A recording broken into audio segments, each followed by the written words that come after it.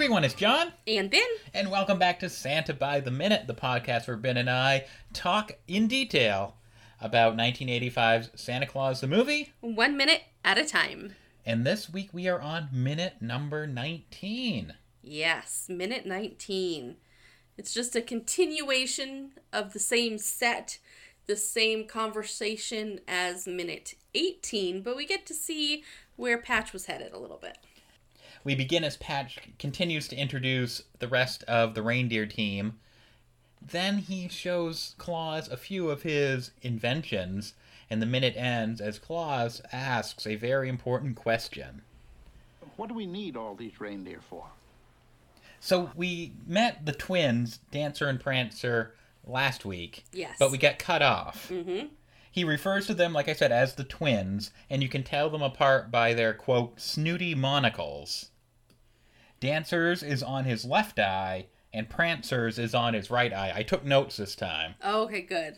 So we can add it to our spreadsheet to see if they're referenced later in the movie, if it matches up to these descriptions. Mm-hmm. If not, we're going to contact the filmmakers and let them know 35 years later. They made a mistake. So next up, we meet Comet. He's the one with the great big antlers. Yep.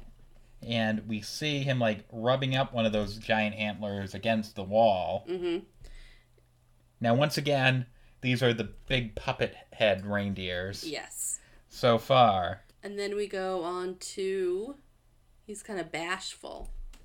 Well, that's Cupid. Patch refers to him as Old Spotted Nose. Do you actually see a spot on his nose? Let's see. Not really. He can't really see him very well. He could be any of the reindeer head to me. But I guess if you squint, you can kind of see like little dots on his nose. Yeah, maybe when we see him up close, we'll be able to see it. Yeah, but Comet peeks his head around the corner like, oh gosh. He must hides. be a bashful one. Okay, so the next one up, Dasher. Yes. We have been debating because we don't see any legs. Right. He moves like a reindeer, like an animal. But it also could be somebody controlling poles or like puppeteering him. Yeah, I think that it's a puppet for two reasons. One, he's moving kind of on cue. He kind of goes along with what Patch is saying. And the other reason is his body looks kind of slightly segmented, and it looks like he's been shaved. You know what I mean? Like, it looks like he's had a haircut, and that looks like it's fabric rather than actual reindeer body skin, fur, whatever you want to call it. That just goes to show how convincing these things are, how much work went into them, where we have to slow it down and watch it 1 minute at a time, and then frame by frame on top of it to try to determine, now that's a real reindeer. But the little, like, bucking motion that he does, and he makes, like, a ka-thunk, that really sells. Like, you really think that's a real reindeer. Yeah, you would think, that's what I thought, is like, oh, that wasn't scripted, that wasn't controlled, that was a reindeer acting up. But, yeah. So yeah, I'm thinking I'm on Team Puppet now. So anyway, Dasher, Patch refers to as... This white-faced boy here, that's old Dasher. He loves to run, he does, he really does. He'd rather run than eat.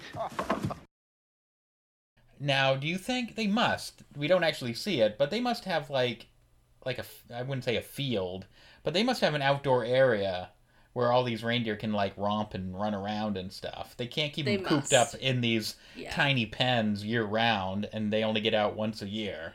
I don't remember reading anything in the book, but I would assume that they have to be able to get out and about and like really exercise, or they would just be sleeping all the time.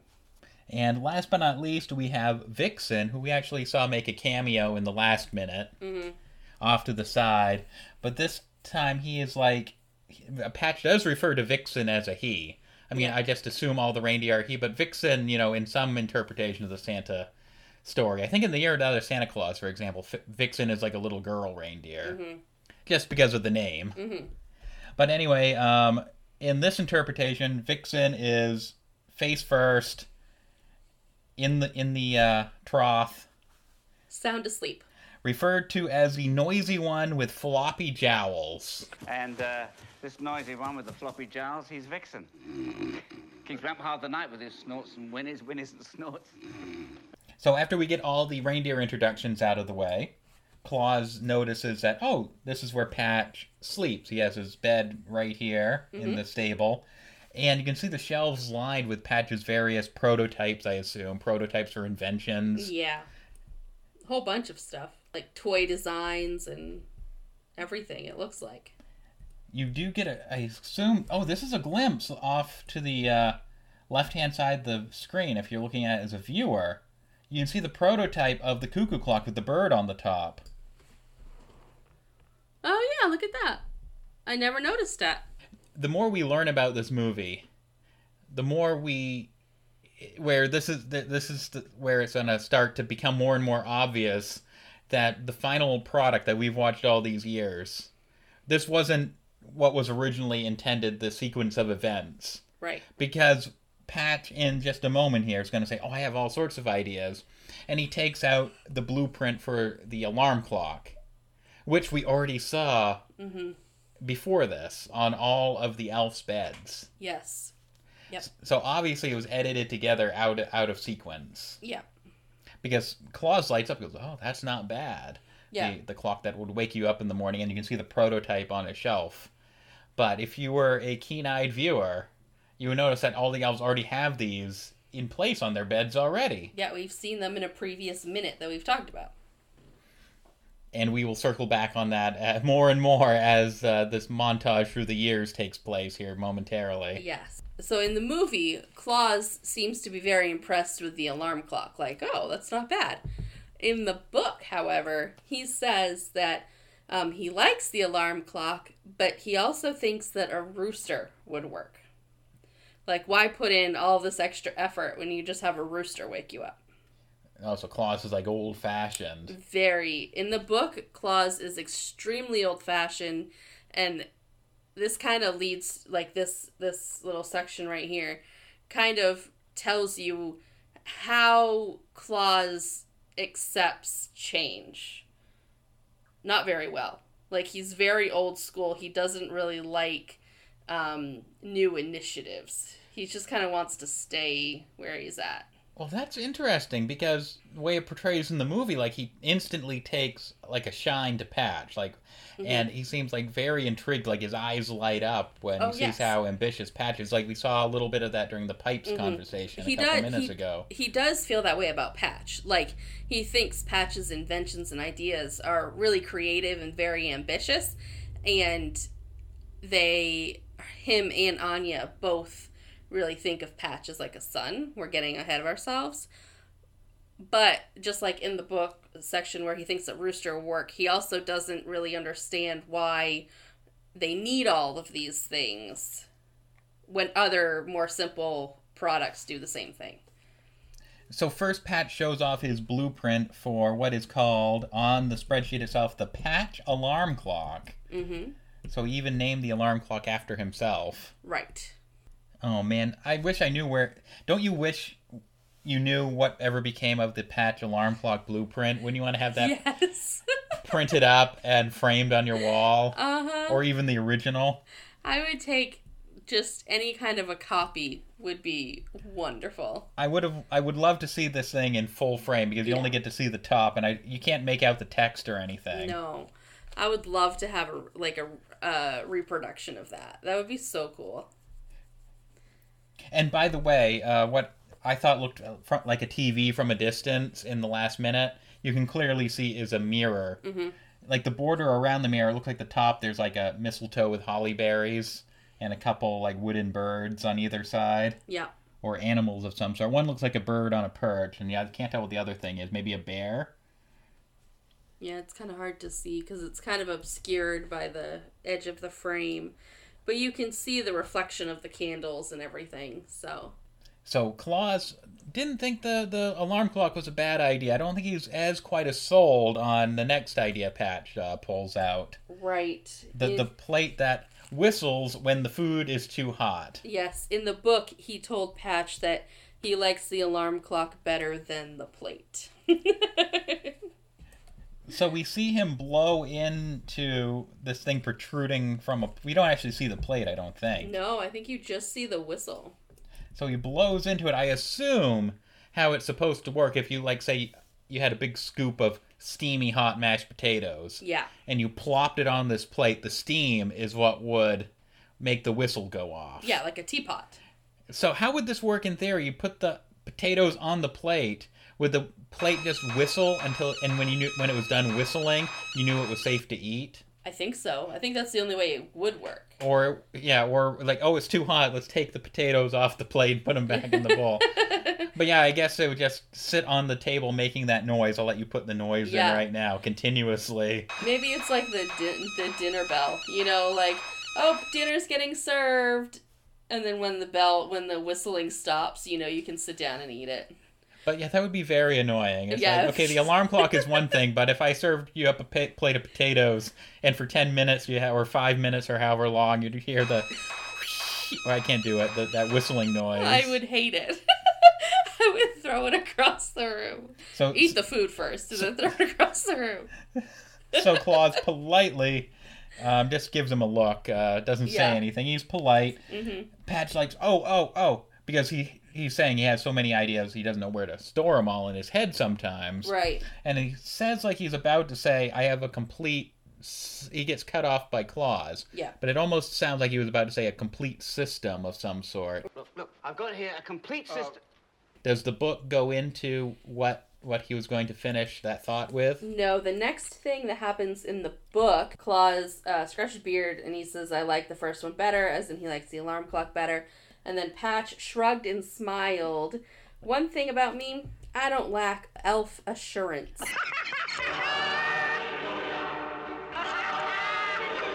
Oh, we lost an elf pun? Yep. His grin widening, and he had a million more ideas where those came from.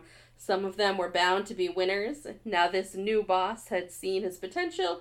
He was sure he'd finally have the chance to prove what he could do. And then it goes right into what happens next in the minute with Claus asking a question. Oh man, so I guess we'll add that one to the spreadsheet too, even though with it's an not... asterisk. Yeah. Yeah. So you even get to dust off the Dudley Moore elf pun sound effect this week. Yep, for elf assurance. I don't know if that one bubbles up again later or not. I don't know. Have we already got elf assurance? I mean, I have to check the notes here. I don't think so. I think we hear it in the movie because it sounds familiar other than reading the book. But I could be wrong. I don't know. I could have melded the two together. Okay, we don't have elf assurance yet. We have elf confidence, or elf conscious, elf confidence, and elf control. Mm-hmm. So we have a lost elf pun. Yep. But there's so many elf self puns that they all sort of run into each other after a while. Yeah, they do. Do you think if they made I'm sure, if they made the Santa Claus movie today, if they rebooted it, do you think the elves would be taking elfies? Oh, for sure. With their phone? Yes. Or like some wooden elf phone of some sort? Yeah, they'd be taking elfies for sure. Definitely.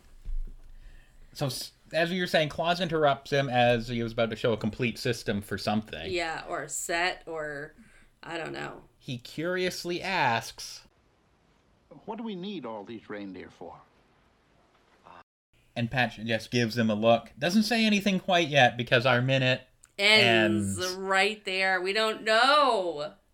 We don't know yet. We'll have to find out next week in minute 20. The suspense. What are all the reindeer for? Claus needs to know. Patch is leaving us all in suspense. Yeah. Which this is so this is another part, right, where I think it was in minute 17 we talked about how in the book Dooley had explained everything as far as time and the elves delivering toys and whatnot. You would think that after that explanation, Claus would know what the reindeer are for. He put the pieces together. He would put it together in his head, but he doesn't. So either this is a miss as far as the story goes, or Claus is just still not getting it. Well, it's a lot to take in It one is. night. It is. They're in this giant new house. There are literally hundreds of elves running around. Mm-hmm.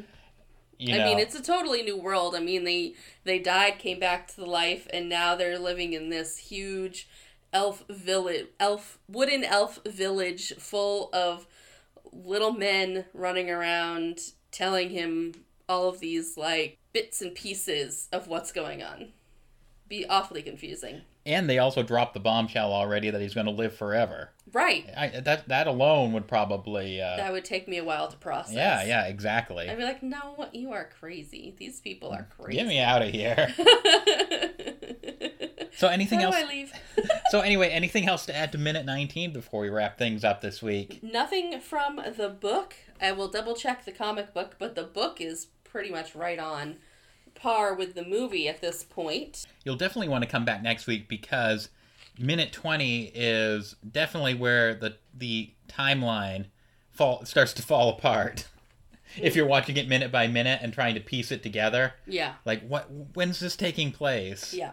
And like, oh, this was originally going to take place here, but it's showing here, and we're going to break it all down. That's part of the reason we're doing this podcast. That's the big reason. Yeah.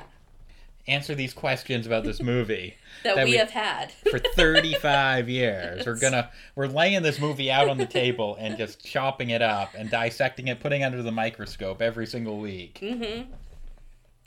I bet the directors and the producers are so happy we're doing this now, sure. where they can't fix any of their mistakes. I'm sure they were like, no one's going to notice. Who cares? It's so funny. So I'm definitely excited to dive into minute 20. Holy smokes, we're doing it. We're doing it 20 minutes in. So as always, you can check out our podcast on Podbean, Apple Podcasts, Google, now on Spotify as well. Yep. More and more places. We're popping up more and more places. You can send us an email at santabytheminute@gmail.com. We're also on Twitter and Instagram. And Facebook. @Santa Minute. And come back every Wednesday where you can listen to a brand new episode For free!